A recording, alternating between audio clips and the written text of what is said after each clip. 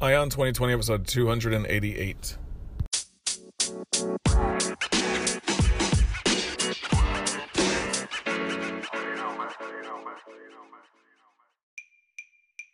Have 2020 vision with Ion 2020, your source for the news and events in the lead up to the 2020 presidential election. I am Ray Eaton, and I will keep you up to date daily until November 2020 with a libertarian perspective on the candidates and their policies, along with the news.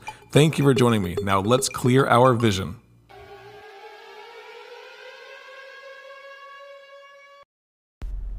Hey, what's up, everybody? Happy Monday to you.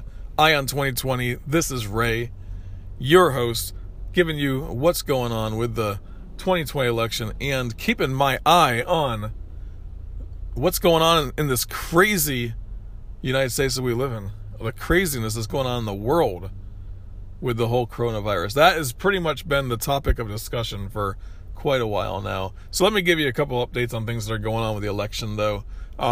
Libertarian candidates have been having some debates going on and stuff, which have been pretty good. I mean, you watch some of the debates, and there's quite a few different people that are on them every so often. Usually there's 5 or 6 people on each debate. It's not like everyone's on every debate. I saw one that had Adam Kokesh on it once, and then it didn't have him on it the next time.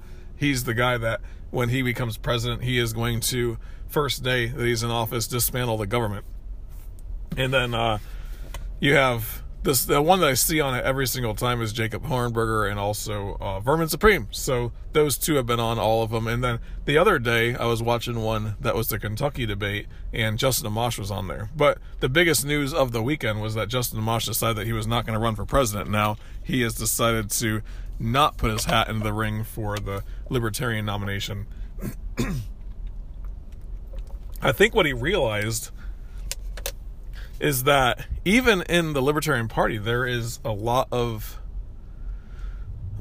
unknowns. There's a lot of things that are going on where there's a lot of polarization. Let's just say that there's a huge polarization within the party based upon where they want the party to go and stuff. And maybe he realized that because there is a huge group of people that are very much Austrian economics focused. They are the Mises wing of the party. And they have stirred things up quite a bit. I think a lot of them are going for Jacob Hornberger, who is really challenging the way that the Libertarian Party goes with their message, and the idea that we just don't want to have somebody who is going to be some wishy-washy libertarian that's popular, but his idea is to have a party that stands on principle, because the Libertarian Party is the party of principle, is what he says. And it's a message that seems to resonate with a lot of people who are principles focused, rather than just getting all the votes, getting all these votes and stuff. The only challenge I see with that, and I've said this in the past, is that having a popular candidate that is also somebody who can carry a pretty solid message of liberty, smaller government, and so forth, I think that would be a good person to have in general. But yeah, they're going to go outside the principles in some ways. But you know what? Justin Amash did something really good for the party, and that is declaring himself to be a libertarian. Setting up a libertarian campaign committee to see if he wanted to be the president, or see if it would be a realistic thing for him to run for president on the libertarian ticket. Not that it's that big of a deal, but I think it would be great if he stays in Congress, and I said that in the past. And in Michigan law, you cannot run for 2 offices at one time, so you can't run for president and you can't run for your Congress seat all at the same time. So that's a good thing that he got out, because maybe he can win that Congress seat. Maybe a lot of libertarians will put money into his campaign, which I think that would be a very solid thing as well, which I think you should do it, because having a yellow seat can inspire other people to turn libertarian as well. And I think that's going to do more for libertarians than anything else. It'll do more for third parties than anything else by having that one third party member in Congress. And that's crazy to think about, that the 2-party duopoly has every single seat in Congress except for one, every single seat in the Senate except for one, and that one is Bernie Sanders, who is basically, he was running as a Democrat, so he's a Democrat. But yeah, it's a great thing for that. So, I mean, with Justin Amash out, the thing that he's going to do for the party is continue to run as a libertarian in his state and hopefully keep that seat, and then also inspire other people to say, you know what, you can do it as well. If you're a Republican or a Democrat who wishes to become a libertarian, you know what, jump over here with me, hang out, we'll do the libertarian thing together here in Congress. So that's a good thing. And then the other big news is that basically there's no such thing as an election going on right now. I mean, you sit there and listen to the news, and there is nothing going on with Joe Biden's campaign. They call it, he's stuck in a basement. They got him trapped in a basement somewhere. He does these little YouTube videos and stuff like that, which are getting no views whatsoever. There's no inspiration going on in that campaign. There's nothing that is worth even watching. And then Donald Trump isn't campaigning out there. He's not even concerned about the campaign right now. There's not even a 2020 election campaign going on with the Democrats and Republicans. It's absolutely crazy the way that the coronavirus has taken over. And now, with all this controversy going on with like the Flynn case and all that, it might blow up in Barack Obama's face, but it might blow up in Joe Biden's face as well. And then the Democrats are going to say, oh no, there was no, there's nothing here. Same way the Republicans said it with the whole Ukraine investigation. No, there's nothing here. There's no abuse of power. Same thing the Democrats are saying with Barack Obama, that there was no abuse of power. But Barack Obama literally told a state agency to spy on another campaign and all that, which, they say it's not criminal. There's no way you could charge someone criminally for it. And I think it's just a sideshow. I think it's just something that is neither here nor there. I mean, the powers that are in the presidency right now and in the past are always going to try to do things to keep their power, right? They're always going to try to do things to undermine the competition, especially when it's one Democrat passing the baton over to a Republican and vice versa. But yeah, it is a pretty big deal in that sense, because now we're looking at it from a perspective of what's going to be done in the future. That's how I look at it. What's going to be done in the future? What's going to happen in 4 years or in next year if Trump has to turn the reins over to the Democrats and vice versa down the road? It's only going to get worse because there's more state power. And the problem is not all the controversy that's going on.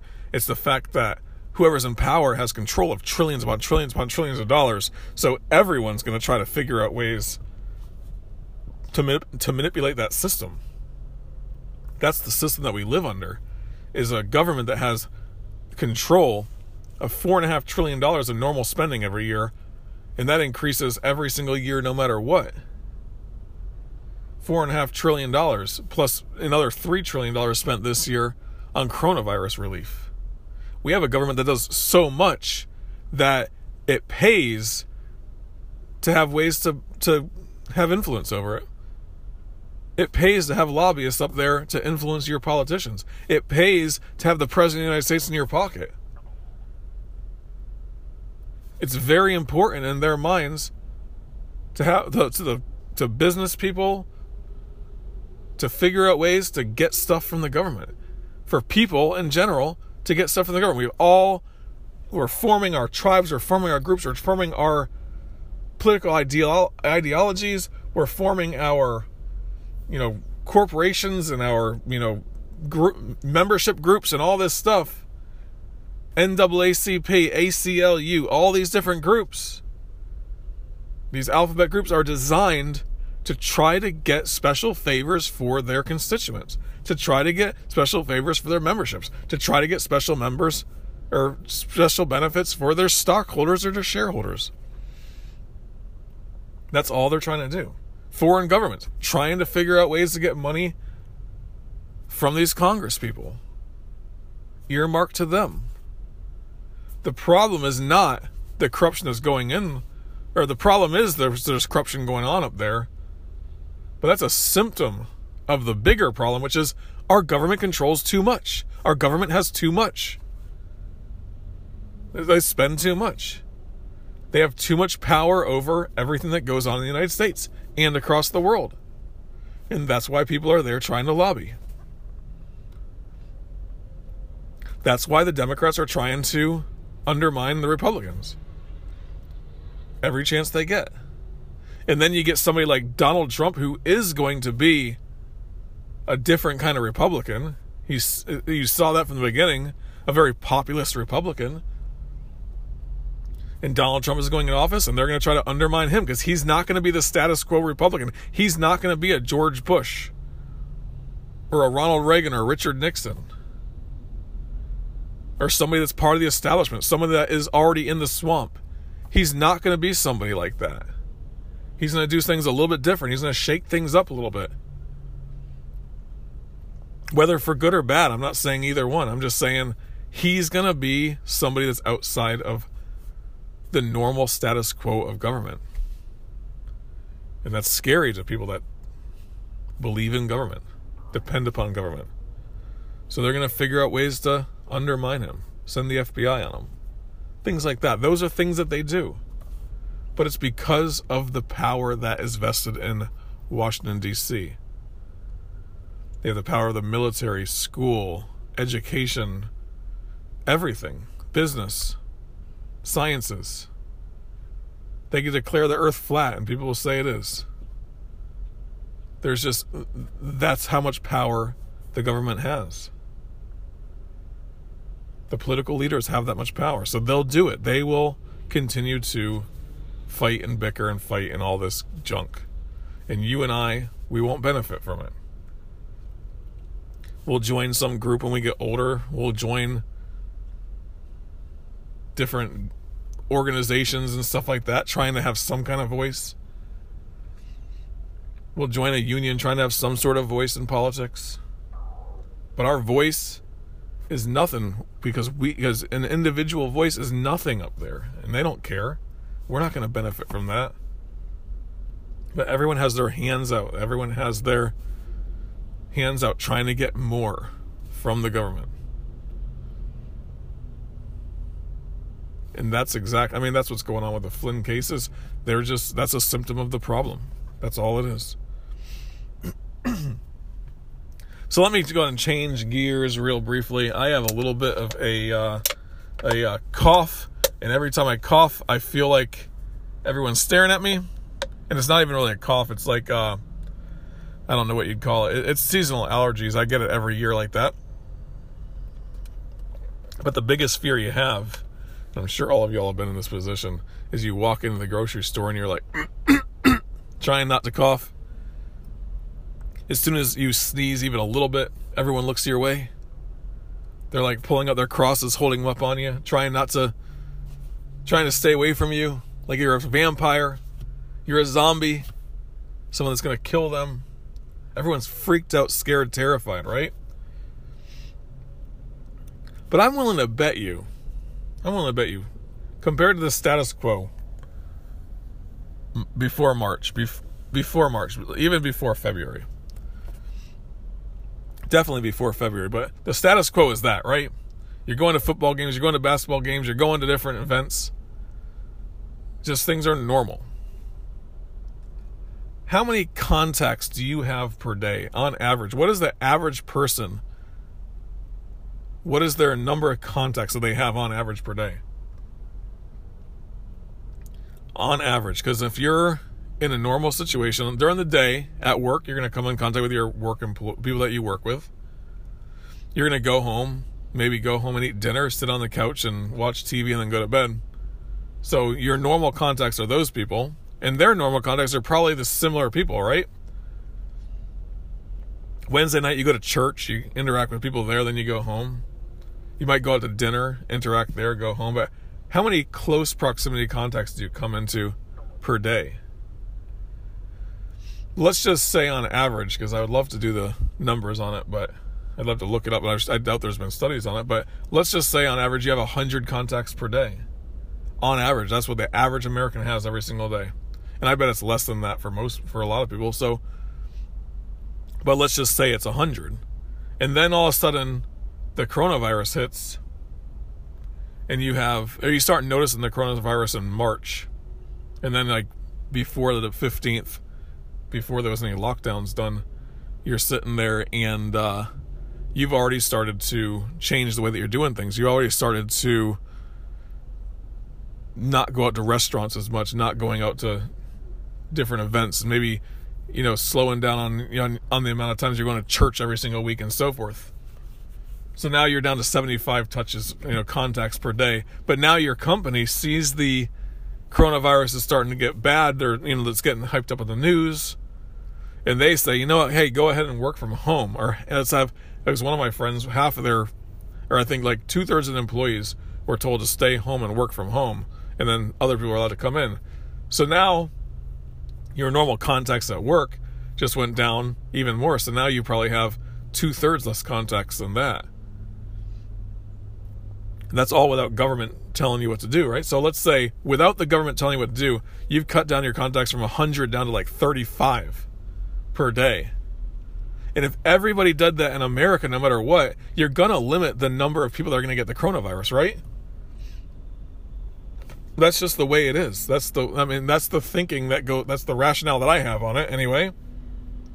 And that's what social distancing was supposed to be, is to keep it in your mind to limit your contacts per day. When there's something going on, when there's the flu, when it's a bad cold and flu season, hey, you know what? Limit your contacts. Social distance a little bit. We understand that. And I never heard the term social distancing before, but that was a recommended idea from the CDC well before the coronavirus. And the idea was social distance. That was it. Limit the number of contacts you have per day. If you can, don't go to church that week. If you can, stay home a little bit more. Wash your hands, clean your hands, use hand sanitizer. Be a little bit more careful and social distance. That's what social distancing meant before this. I think what happened recently, since nobody knew what social distancing was before this, no one really used that term, I think there's a problem that happened is that people understand social distancing now to be government enforced lockdowns. That's what their interpretation of social distancing is. The government, by doing the lockdowns, by forcing people to stay home, by having mandates from government, that's their association to what social distancing is. So as soon as the government releases people to go out, they feel like everything's normal again. They go about their normal life again. Not everybody, but a lot of people do.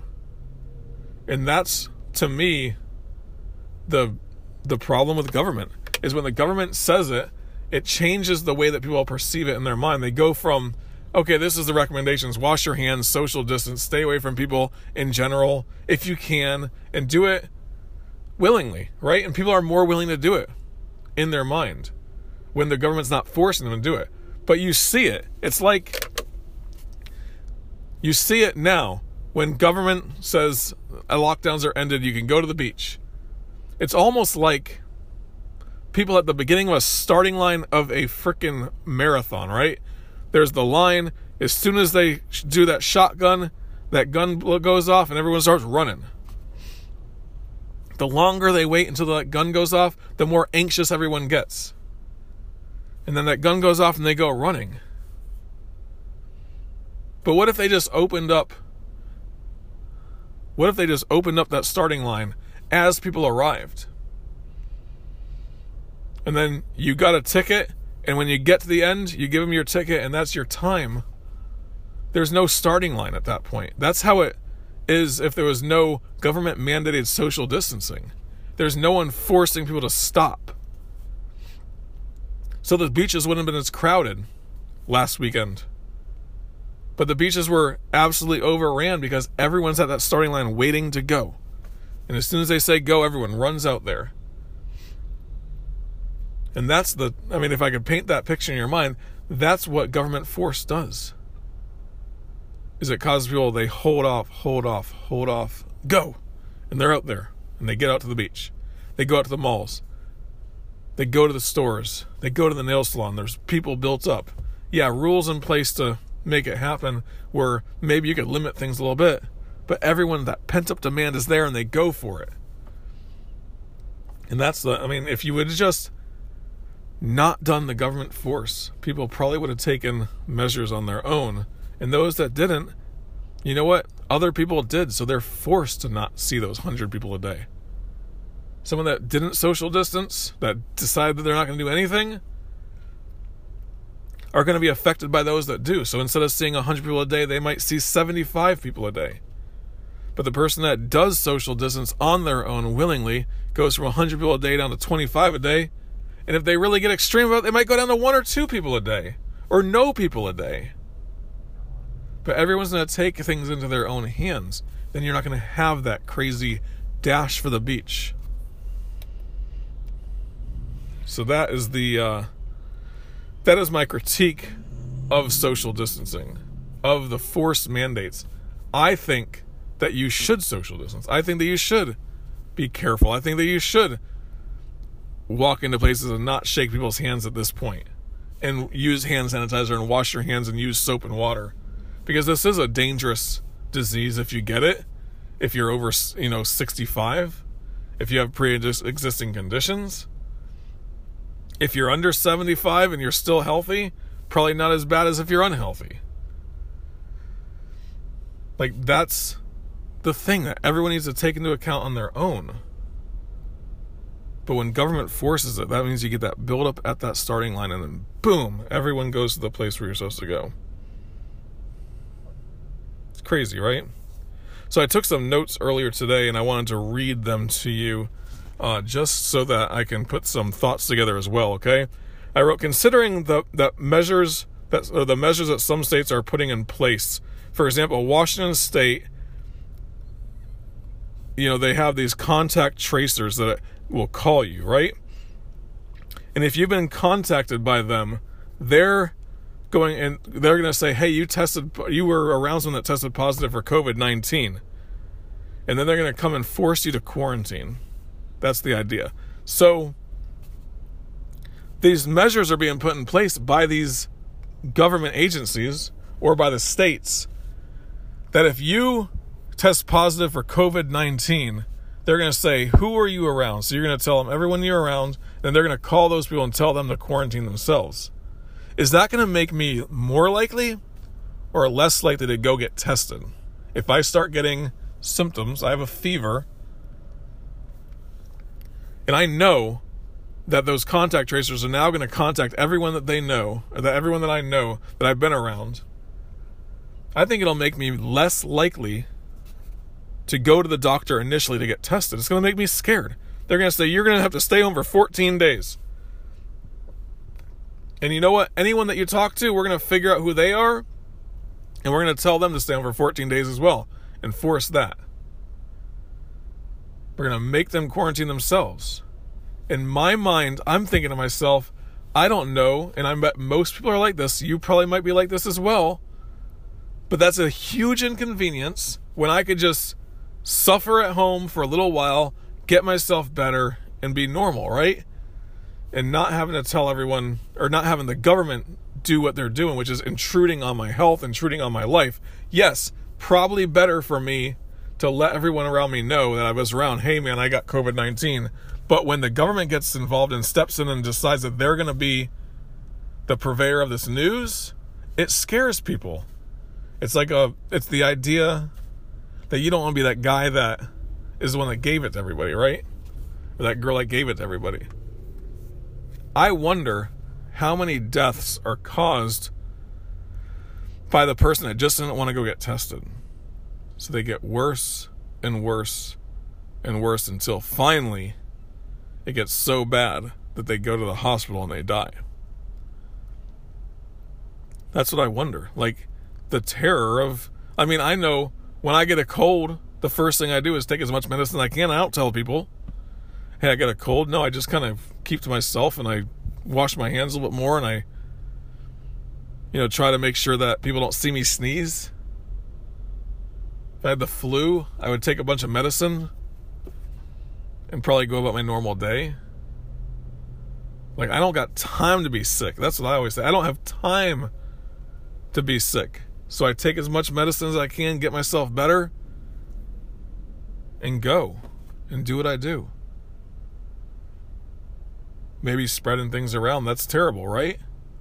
But I bet you people with COVID-19 are, if they do get it, are they going to be going to the doctor for it if they know that there's like consequences to it? They're going to have to pay a price for letting people know that they have COVID-19 or being tested for it.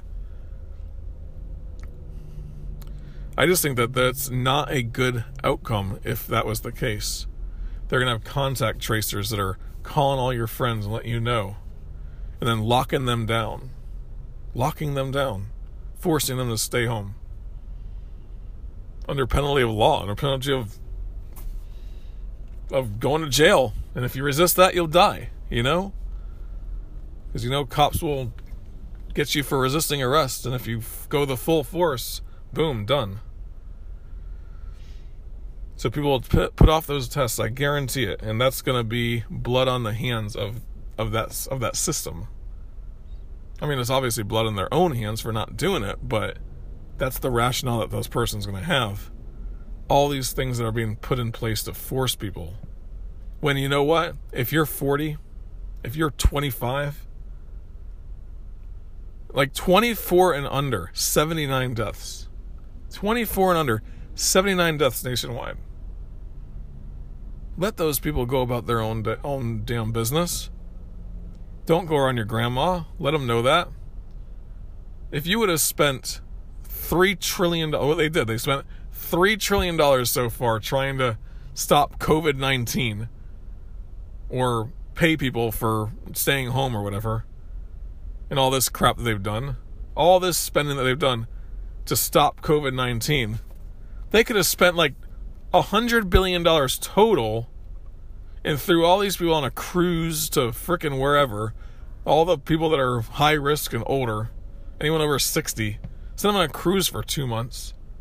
They could have did that and saved a lot more money and let everyone else go about their business, develop herd immunity, and then move on, And that's it. The other thing that I want to talk about, I'll make this one short because I haven't done a super amount of research on it. I was just kind of thinking about it earlier today, is this. You have epidemiologists, right? These people, I wish I could say that right every time, but you have epidemiologists who agree on some things and disagree on others, right? That is science, guys. Science is this. You observe something, you come up with a hypothesis, you test it. If the test comes out accurate, you talk about your data, and that's it. If it comes back different from what your hypothesis was, you go back with that data, change your hypothesis, and go through the process again. If everything matches up and it looks good and the data's there, then you do it, right? But they always say in science, there's no truth, like nothing is a fact. Like every so often something can change, and as soon as something changes, then you have to go back and change the hypothesis. It's a scientific method. It seems to me that we're still reacting to COVID-19 the same way they were in China in January, the same way they were in America in March, and it's the end of May almost now.